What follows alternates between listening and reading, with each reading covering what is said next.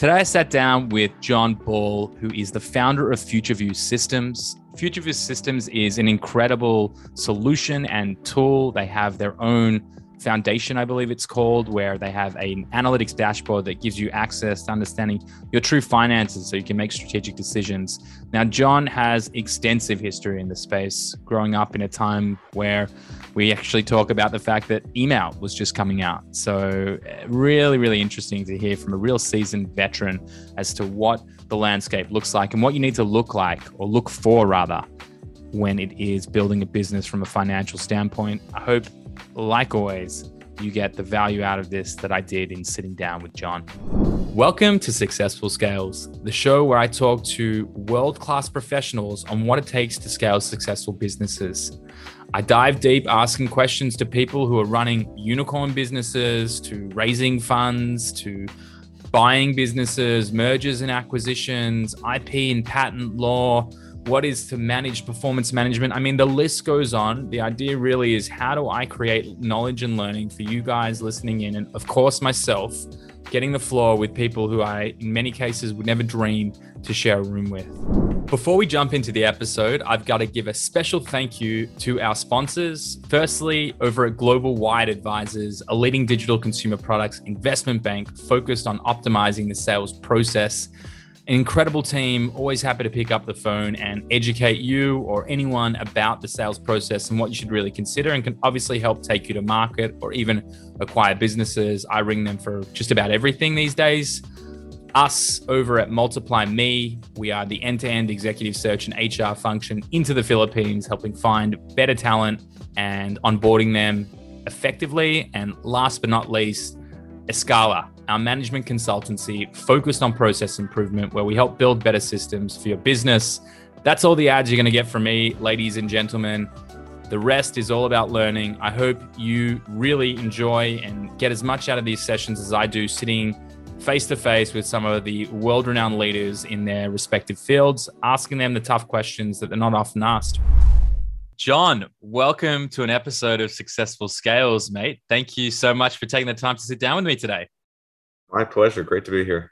It's really exciting. The fact that we've had such constructive and, high-level conversations on, what's been a beyond impressive career that you've had to date and everything that you and the team are working towards. I'm really excited to have you on and to be able to really pick your brain and ask you some of the tough questions. But before we get into all of that, and before we really dive into what you're up to today, I'd love you to walk me through. And I know it's extensive. You didn't start your career yesterday, but I think it's a really fascinating journey. And I'd just love you to, in your words, explain to those listening a little bit about you and what you've done. Sure. Be happy to. And like you said, it's extensive in years anyway, if not, and a lot of experiences. You pick up a lot of things along the way. So I started in public accounting after college. I went to William & Mary in Virginia, and I became an accounting major because it seemed like that was a good way to get a job, and employment was a big objective at the time for education, much more than pure self-actualization at that point. And I spent 4 years with what was called Peat Marwick at the time. Now it's Peat Marwick Mitchell, which is now KPMG. Back when it used to be the Big Eight, and you wore a tie and a white shirt to work every day. And I learned a lot of very basic skills. A lot of the initial learning you do as an auditor is not particularly enjoyable, but you look back and you say, hey, this actually turns out to have been pretty useful. So I learned a lot of the detailed things, how to pick the right tie, and hopefully, and how to make sure things tied, and some good fundamentals. And I did that for about 4 years, and then decided wanted to do something a little different, and moved to New York and joined Bristol Myers Squibb. And I joined their corporate internal audit group. So it was a different focus. Instead of looking at, making sure the books were right as of December 31st, an internal auditor looks at the processes to say, how do we make sure that, the numbers and the reporting is correct all the time? And what are some of the processes? And that actually turned out to be a really good experience for me. Again, I can't say I love being an auditor, but I learned a lot from it. And during that time, this was a big time this was back in the very early, late 80s, early 90s. I came across, everybody has those formative books that change their life, and they have to hit you at the right age, because now so many books, you feel like you've read it before, but if you get you at the right time. And I remember the two that really struck me were a book called Re-Engineering by a guy named Michael Hammer. And man, it was just like a completely different way of looking at processes.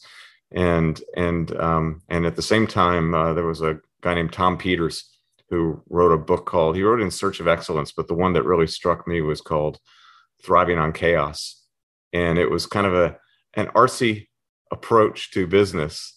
So I'm reading this thing on re-engineering processes, and I'm reading this artsy approach to business, and I'm putting those together. And so fast forward with Bristol, I ended up getting assigned to be to start working with their international operations. And long story on how that happened, and so I started going out to the Philippines, and we had a pretty good sized business in the Philippines, but with some deficiencies in internal controls, if you will. And I know you've worked a lot in the Philippines. Sometimes you can have a lot of check boxes and papers being signed and initials going places, but the overall structure doesn't necessarily work. So it seems like 10 people signed this, but yet there's enough control, there's enough holes in it that you could drive a truck through the gaps. And so here I am, fresh with my re-engineering read and my and looking to do something different. And I put together this project to basically reorganize all the processes and controls for this business in the Philippines. And fortunately, it was also kind of a highly visible project because it had been a challenge for management. And we did that, and went very, very well. And also, sort of in my mind, I really developed, because I work very closely with the people in the Philippines business. I developed a real affinity for the culture and the people, and I became a good candidate to be the first finance director there. So I went out to the Philippines, and I spent a little over 2 years as the finance director. So this was kind of a big career move for me, because I think I had never had anybody report to me other than little projects. And then all of a sudden all of a sudden I had 50 people reporting to me and a 650 person business. And it was pretty exciting. And I did that and did some things that date me a little bit. Like I introduced email to our Asia business for the first time. Yeah. Which really, I remember talking about that last time with you. It was amazing. Amazing time to be going through all of this. And, like we spoke a lot about our joint affinity for the Philippines, but yeah, what an experience. I mean, yeah, sorry, I've derailed you here, but exciting. It's totally, it was huge. And, and you were mentioning it to me earlier, like doing some of the things like 360 reviews and things like that. And what I kind of learned, here I am coming into kind of a management role, but in a different culture. And I had to learn how to take things that were sort of, Bristol Myers was a very US centric company at the time, and to take processes and procedures that were somewhat US centric and adapt them or discard them in some cases from the Philippines. Because, for example, the entire review process comes across very different in a culture like the Philippines, in a country like the Philippines, than it does in the US, and so adapting that turned out to be a good experience in learning flexibility. And so I attribute that. So I moved on from there to become the head of finance for our Asia Pacific region. In Hong Kong, and spent 4 years in Hong Kong, which was notable. I had about 15 countries that we had to pull together with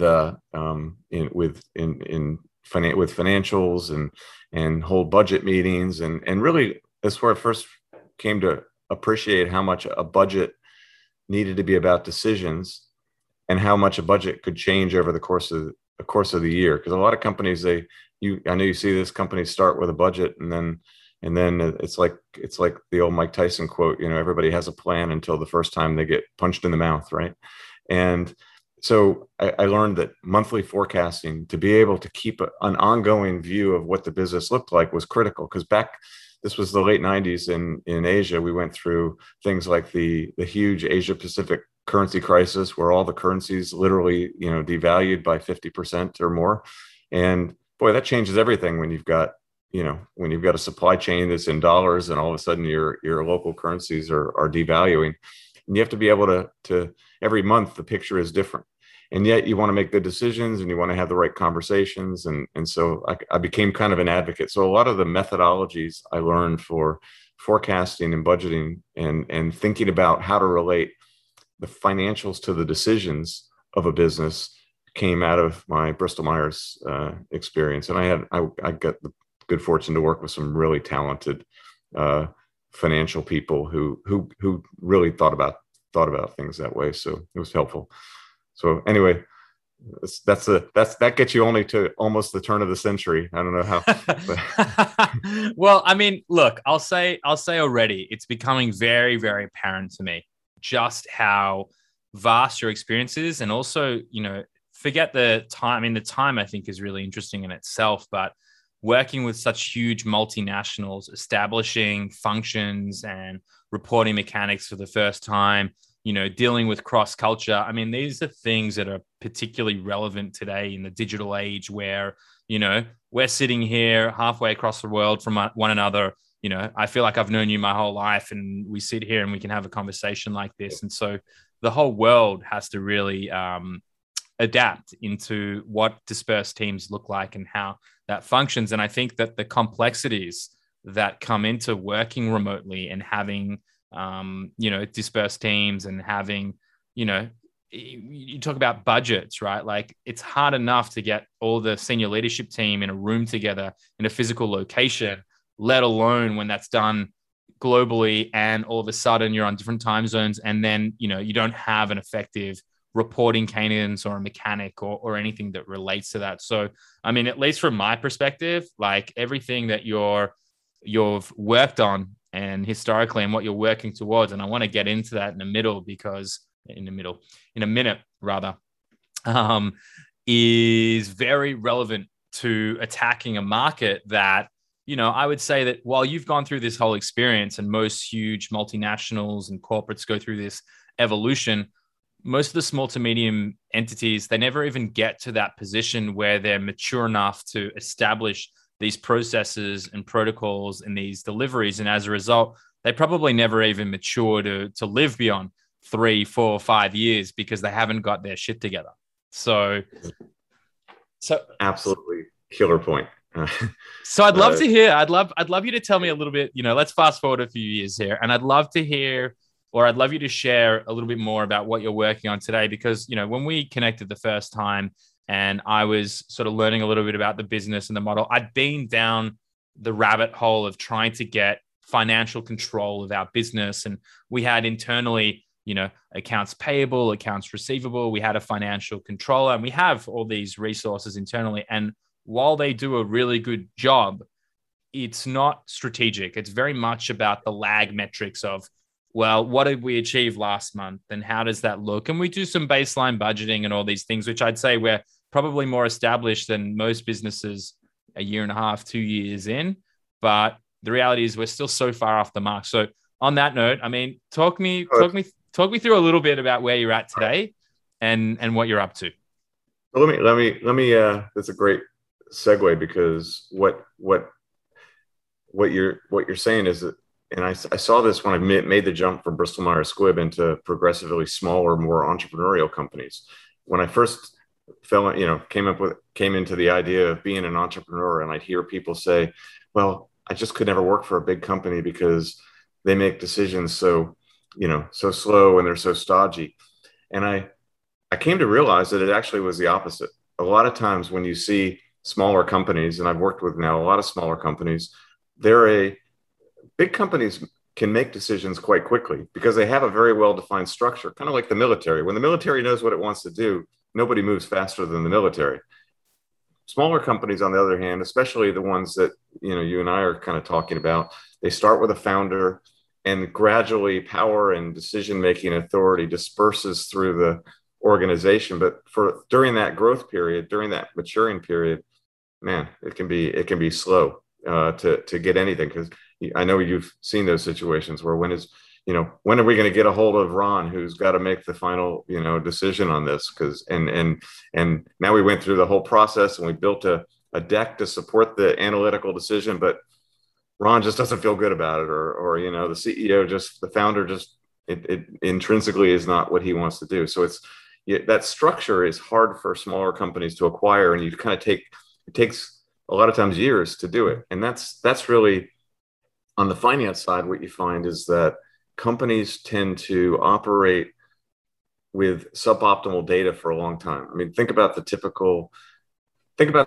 company that you founded company. So this, you start out as a founder and you're doing it all yourself, and you start to put the numbers together on your own spreadsheet, and you try to keep it all going, and all of a sudden you got invoices coming in and bills to pay, and it gets more and more complicated. And so you bring in your first bookkeeper, right? And the bookkeeper gets QuickBooks maybe and starts to pay the bills for you and does those kind of things. And that's okay for a little while. It takes some of the burden off you, and you develop a little bit of trust that something can get paid without you having to be actively involved in it, but you're still close to it. Then you go and you say, but now I've gotten to a point, maybe I need to have a raise bank debt or investment or something like that. I need financial statements.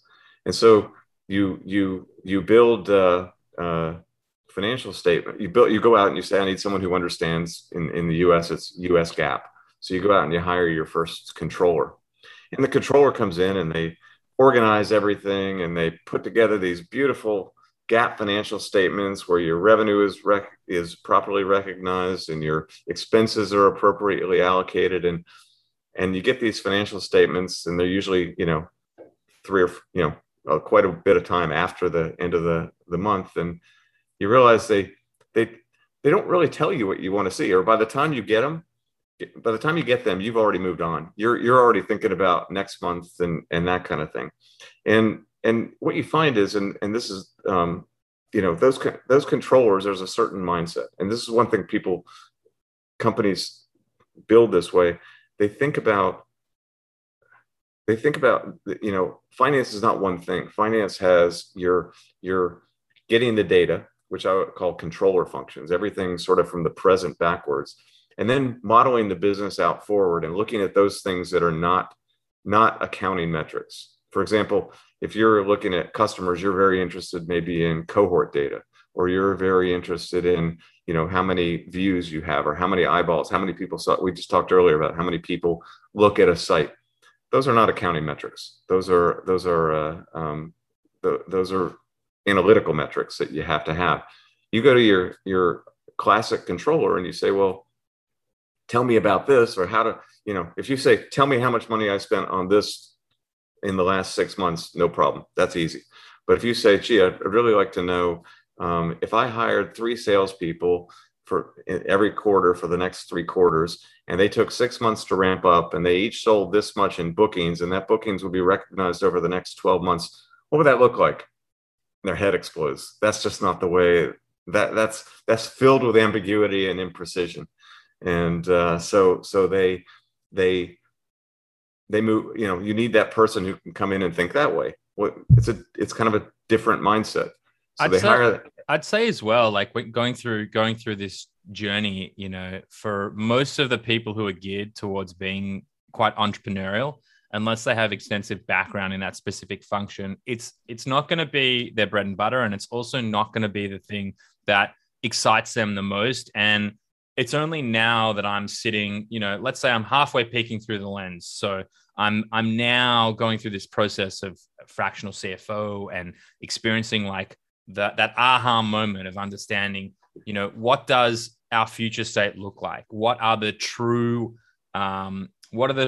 cost drivers of the business broken down to each of the specific functions? And what if we dialed in aspects of it? What would happen if we invested X money in marketing? And as a result, so I think like the typical clients in the SME space, particularly founders trying to build businesses, they kind of close their eyes and just drive forward and think, how can I just make more sales rather than optimize my output? And, with the controller that you outlined before, it's lag metrics. It's things where I can't really do anything to impact my future state. Like what does it look like 3 years from now? What's the valuation of the business if, like you said, you could consistently bring in 10 new clients a week over the course of the next 3 years and have 90% retention rate? Like, what does that actually look like? Those are the moments where you sit there and say, shit, I'm really onto something now. Yeah, no, it's one of the two things to think about there. One is, I don't mean when I say that, the controllers tend to look at the business in a certain way, I don't mean to in any way devalue that, because accounting is sort of like electricity, right? If it works perfectly and you're accounting and your books are closing every month, then nobody thinks about you. And if all of a sudden it doesn't happen, it's like the electricity going off. It's all you think about because nothing else can work. So, finance is a cumulative thing. And that's really why that's really what's created the need for FutureView is when you look at companies, they almost always, from a starting point, they build their finance functions sequentially. So they build through the controller, and then they think about the metrics, and then they finally get to the point where just what you said there, it's about the conversation that you're trying to have as a business. Really, it's not about the numbers, it's about the conversation. What decisions am I going to make that will make me create more or deliver more in the future? And so that sequential build, though, doesn't really work. It's just like you're building if you were building a house, you wouldn't start day one by calling in your plumber and your electrician and having them wire and put plumbing in, because you don't know where you want the different things to be. And then later on, when you build the house, because the house gets built anyway, you're building the company, like you said, an entrepreneur is moving ahead and moving forward. Now you find out, gee, the only place I can have this bathroom is right in the middle of the kitchen. Well, that's not the way I wanted it. Well, the reason you're in that position is because the architecture wasn't done ahead of the basic framing. And that's kind of what I think we do with companies. And that's one of the things that there's a couple of reasons for that, but that's one of the things FutureView tries to address is how do we A, re-architect you, but B, think about how much effort you would have saved and how many more good decisions you would have made if you had designed the way the house was supposed to look up front before you started calling in the electricians and the plumbers and having to replumb things and re-electrify, do things over again. And I think, like, to that point too, looking at where we're at, so we're less than 2 years into the business, it's going to take literally months, realistically, to get ourselves into a position where we have sort of two businesses running in parallel with different types of revenue streams. One's project-based, one's retainer, one's a mixture of both. It's messy. We have shared resources across both businesses. And so, if to use your example of building a house, like I would never start another company moving forward without having that infrastructure built out and having, if we get big enough, we'll bring someone in-house, but realistically, it'd be a long time before you'd move away from a fractional CFO or someone who's going to lay that foundation and then also give us the value proposition of what can we actually do to move the needle. And so, just because it's so fresh in my mind because I'm going through this process, and each time we have these conversations, it makes me think even further. I mean, you haven't gotten to it yet, but I'm particularly excited about the technology that you're working on and what that looks like, because again, like, it's one thing having the information, which everyone has, right? You using QuickBooks or Xero, the information's there, money's going in, money's coming out, like that's there as a baseline. Maybe it's not structured in the right way, but how do you then take that to a level where, for the layman, myself, how do you actually then quantify that and put it in a way that's very easily digestible? And I think, with what you're doing at FutureView, and Foundation, if I'm not mistaken, is the platform. That's really the heavy lifting now. Well, that's it. So what we do is if I think about that maturity curve that a finance function goes through, I've lived that maturity curve, through a number of companies, as you know, gone through a lot of small companies that have taken all the way through to an IPO at one point. But I realized in the first smaller company that I took that journey through, it probably took me 18 months to do it. As I moved from company to company, we got faster and faster. So what I realized is, and then as I talked to other people about CFO opportunities and things like that, every CEO was asking the same question. Well, here's, I say, do you have a problem with like too many spreadsheets that don't agree? Oh yeah. When you have your management meetings, do you find that, your salespeople are presenting different numbers than your finance people? Or, oh yeah, all the time, all the same pain points. So I realized I could immediately say, I know why you're having this pain point, and we can address that. So we got really quick at this, and then I said, okay, how do we get to how do we take that and make it kind of a scalable structure? And so what we've done is we created a platform. We actually have two products, and one builds on the other. But the first product we created was what we call our FutureView platform.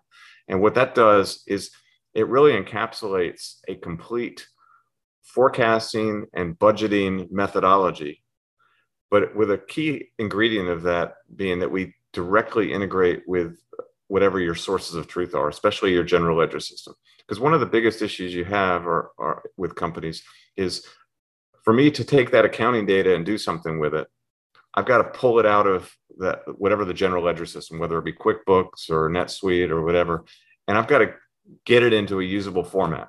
For 90% of finance functions, that usable tool that is Microsoft Excel. And I love Excel, but Excel is a nightmare when it comes to managing huge amounts of data on an ongoing repeat basis. You end up with all the errors, and I'm sure you found those times where someone hard-coded something into the spreadsheet, and it and later on you pay for it when the spreadsheet comes out with the wrong answer, right? Massively so. And I think like you're touching on so many points that most small to medium enterprise businesses deal with on the day-to-day. Like, I would love to run a survey with all of our clients that we work with and just see like, how many of you guys are actually budgeting for your future state investment? How many of you have a regular meeting once a month or even once a quarter? How many of you actually know, what is really moving the needle inside of the business, from a true financial standpoint. Right. And, if I had to guess, most of them wouldn't really have a real grasp on what it looks like. And I think, what happens to a lot of companies, particularly, there's a huge, I think we spoke about it briefly maybe a month ago, how there's a huge push in the e-commerce space right now where a lot of Amazon businesses are being snapped up. FBA businesses are being snapped up by venture capital trying to aggregate these businesses together. Yeah. And so what tends to happen is that, you're paid a multiple on EBITDA, and all of these businesses who haven't been well oiled and organized running for 3, 4, 5 years have these delusions of grandeur that really they have this huge business, it's doing 20 million, 30, 50 million in revenue for businesses of that size looking to exit in the current market, where in reality, like their EBITDA is at $1 million, $2 million. Right. And it's because they haven't got true visibility into what's happening. So, again, this is the journey that I'm also going on. True. Like I've never been more acutely aware that revenue is an absolute vanity metric. And anyone who sits and focuses on, we're doing $1 million a month and $2 million a month and $5 million a month. Well, what's either the future vision and how are you going to turn that into a profitable business? Or, where is profitability now? Are you profitable? Like, is this a cash flow business that is for life, for lifestyle? Or is there an objective to exit? And I think what you're doing with FutureView and with Foundation, it is an absolute necessity for anyone trying to run a business at any level to be able to get visibility and control of making relevant decisions. Because, we could sit here all day, John, and talk marketing, which is one of my favorite topics to talk about, right?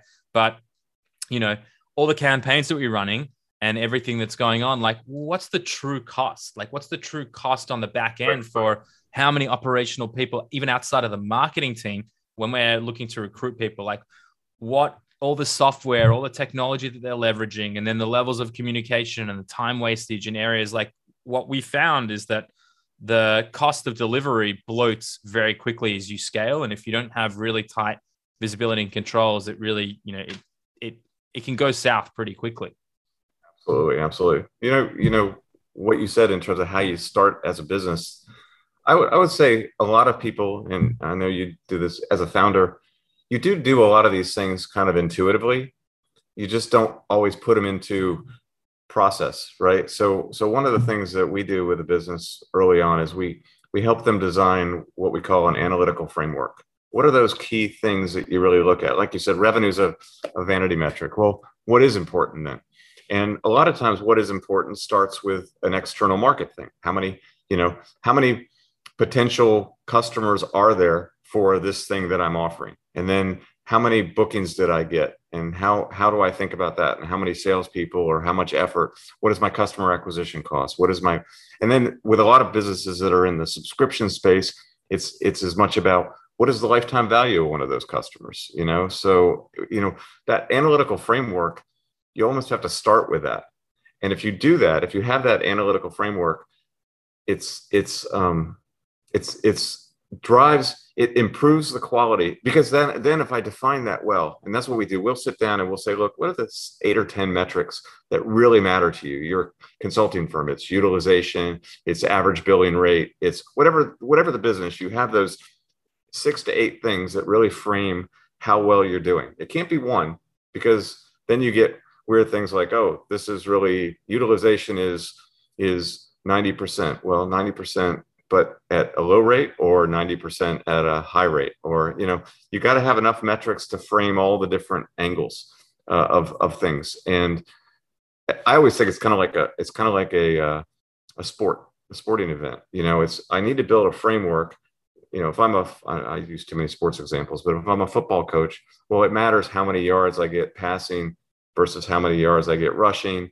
It matters how many, but all these things, you got to have the right combination of metrics to really figure out the endpoint, which is, did I win or did I lose? And ultimately, it's how many points do I score relative to how many teams, whether I'd rather score 30 points and win 30-20 than score 30 points and lose 40-30. And my framework needs to encompass that. So I think starting with that analytical framework, and then figuring out how do I capture the data to feed that framework, so that I'm always having discussions from data that I know that I trust. And so that's on the other end of it, getting your sources of truth and making sure those sources of truth are synchronized with the analytical framework that it feeds.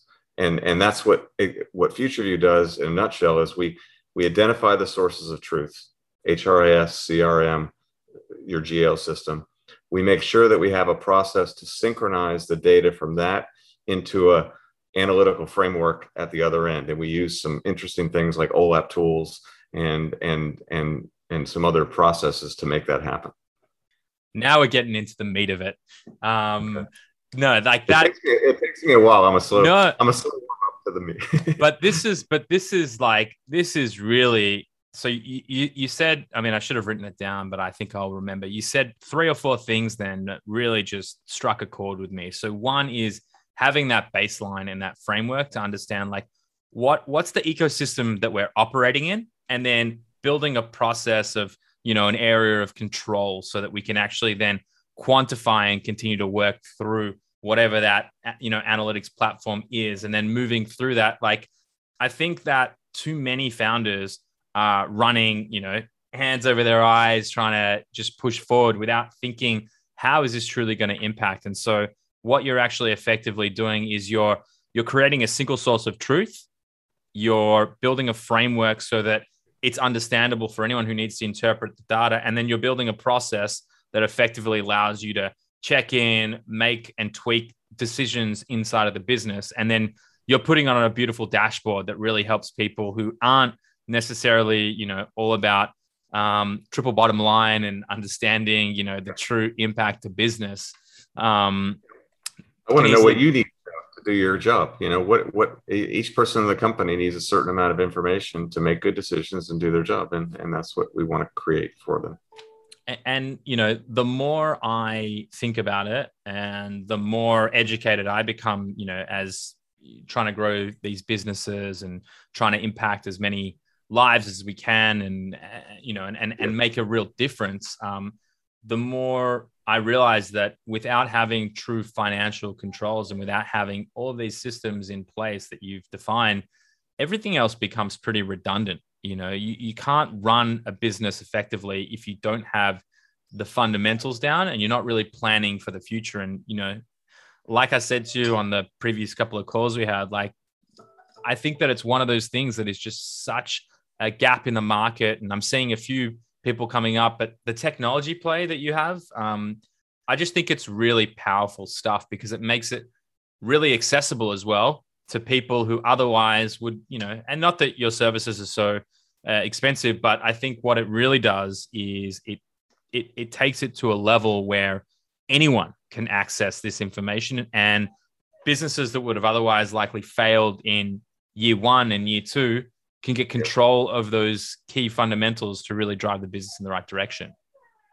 Oh, that is absolutely the goal. And I feel like it's really worked. And I always say this because we talk to a lot of companies and they're like, well, we're really interested, but we're going to hire a CFO. Okay. I absolutely love when someone's going to hire a CFO, because a CFO comes in and they're going to try to build an infrastructure, and we provide sort of a ready-made infrastructure. So a CFO can, if you think about a CFO, a lot of CFOs fail, and they fail because either A, they're very strategic, but the business is still in way too basic a form for them to apply their strategy. It doesn't really help to have great strategic insights about the future of your market if when the CEO says, how much are we spending on electricity? I have no idea, because we don't close the books every month. So you fail because you're on that wrong end of the spectrum. Or the other side of it is, we're just a mess. We never close the books. We're bringing in a CFO who knows how to get the books closed and everything. And at first that's great because you get some order to things and everybody feels better with structure. But now that same person who is really good at that may not be able to adapt, or may not be able to be perceived as a strategic CFO. Sometimes they can be, but the fact is they've had to be sort of the process-oriented accounting geek for so long, just to show that they were on top of that they've not built the credibility from a strategic standpoint that they might have been able to otherwise. So a CFO who comes in to a company where FutureView is there, I think has a huge advantage, because we've got the structure in place so that you have the numbers, you have the information, and at the same time you can demonstrate your business capability, which is really what you want. The goal of a CFO is not to tick boxes and do audit type stuff. The goal of a CFO is to participate in the business discussion and bring a financial perspective to that discussion. So we really accelerate that a little, I think. I think definitely, and I've got a few selling points for you as I was listening to you. I could use them. Well, no, but I'm just saying, as someone who's gone through this, right, and also as someone who has a consulting practice, that we'd be the foremost experts in process improvement for e-commerce businesses, and so people often look to build these solutions inside. So when I think about a fractional CFO solution versus bringing someone inside, I mean, firstly, if you're not doing 20, 30, 40, 50 million a year, maybe 50 million a year, depending on the business, of course, you need to bring in a full-time CFO realistically at those points. But up until that point, there's the wage of what you're going to pay someone to be full-time. You're probably looking at $200,000-$300,000 a year realistically for someone really good. And so it becomes cost prohibitive. But I would say as well, like, if I'm going to go to a solution like FutureView, you've seen inside of businesses that are at a similar size, that are doing similar things. So you're going to be the experts in it. That's one thing. The second thing is obviously the cost significantly less, and it can be ramped up and ramped down. And when you talk about getting to that level of being 40, 50, 60, whatever million you are in revenue and a team, and you really need those levels of internal control, you're in a beautiful place to continue to leverage the solutions that you built as a foundation to carry on rather than trying to re-engineer the wheel. And so, when I'm looking at the value proposition of FutureView as a solution, to me, it's a no-brainer because, like I said, we've gone through this process and I'm trying to quantify and look at like what's it cost, but what does it actually cost you as a business if you don't have this information and you don't have these levels of control? Good decisions. I think good decisions have it's the old present value, right? A good decision made earlier is better than a good decision made later. And anybody who's worked for a big company, sometimes you hit your head and you're like, how the heck does this thing work? Because it's just a mess. And I think that's any group of people, right? That organize in a big way, you're going to have a lot of stuff that doesn't seem to go right. But what makes the difference with some of these big giant companies that exist, is that somewhere someone made some really brilliant decisions very early, and they've reaped the ongoing benefit of that decision for decade compounding interest, right? That's as Einstein said, it's the most powerful force. And so getting it, if you're early in the stage and you get good financial information, then that means that every conversation you're having in your business from then on is more informed. And what are you doing with those conversations? You're deciding what direction to go. You're gonna end up at a better place faster. And so I think that's really the key for us. And yeah, just to touch on one thing you said that I think is kind of interesting too, is that I like the fractional CFO concept for smaller businesses for this reason. I've been a CFO. I've come into companies as a CFO. And if I'm a CFO, if you think about how a finance function works, it's a hierarchy, right? It's the old, I spend most of my hours are on that low level, paying the bills, capturing the invoices, recording the transactions to get to the accounting. I spend hopefully a little less time processing that information so that it's ready for analysis. And then I spend my last amount of time analyzing it. Well, that's really that piece takes the least amount of time if all the other pieces are there. So when I see someone at a small business and they have one accountant and they say, now I need a CFO, I'm like, okay, be prepared to hire more people because the CFO is not going to want to come in and close your books for you. They could, maybe they could. I don't know if I could anymore, but I'm sure I could do the debits and credits if I really had to. But that's not the value. That's not the intrinsic value that you bring. And it's like an overpriced accounts payable, accounts receivable specialist who's really going to be frustrated and not adding value. So yeah, I mean, to your point, the fractional CFO model, I think, is something that as a construct it's probably the thing that's grown fastest in the last few years that I've, when I jumped in the space that I'm in right now, there was one guy that I knew in the space, and now I'm seeing, people popping up, but in different focuses and different verticals. And I think, the strategic positioning of having a technology and a dashboard around it really, it adds a whole different layer. But I'm just looking at the time and I can't believe we're already virtually at time here. So before I let you go, John, I mean, say someone listening in was interested in FutureView and Foundation and wanted to get in touch. What would be the best way for them to, whether they contact you or they go to your team? What's the best way for them to find out more?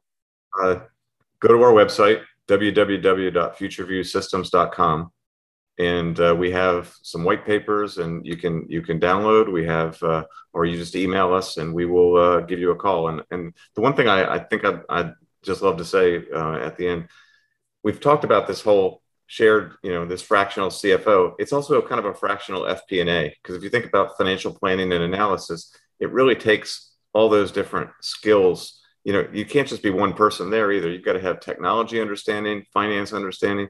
We built this with finance in view. And one of the things, because we've got Foundation, which is direct integration, and we've got a platform where 80% of the stuff that 100% of finance functions need has already been built, we can move really fast. So if you're on NetSuite or QuickBooks Online, not only can I get you up and running, but to the time thing, I can get you running very fast. In 7 to 10 business days, you will be going from somewhat disorder somewhat a state of disorder to closing the books and having real analysis and forecasting and budgeting. So that's the hook for us. Is I mean, that's huge. That's huge. As someone who's gone through this process, we're looking at 4, 5, 6, 8 weeks to get real total understanding and control. So 5 to 7 to 10 days is, if you haven't gone down this process, that's absurd. We were talking before. We unfortunately use Xero, which I know you're adding to your suite of tools that you'll integrate with. But that's amazing. John, seriously, it's always just such a pleasure chatting with you. I feel like I learn so much every time. And, if there's one lesson that anyone can take while they're building their business going through this is, hopefully it's FutureView, but if it's not, get your books in order and actually have someone at a strategic level, not just a bookkeeper, putting things together. Because at the end of the day, if you're relying on lag metrics, then, you've effectively sealed your fate into what your business is going to look like. Because by the time you want to act, it'll be too late. Absolutely.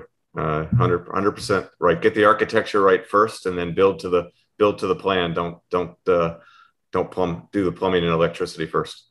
Yeah, no, I liked your analogy. Either you've come up with a great new concept where there's toilets in kitchens, or it's an absolute disaster.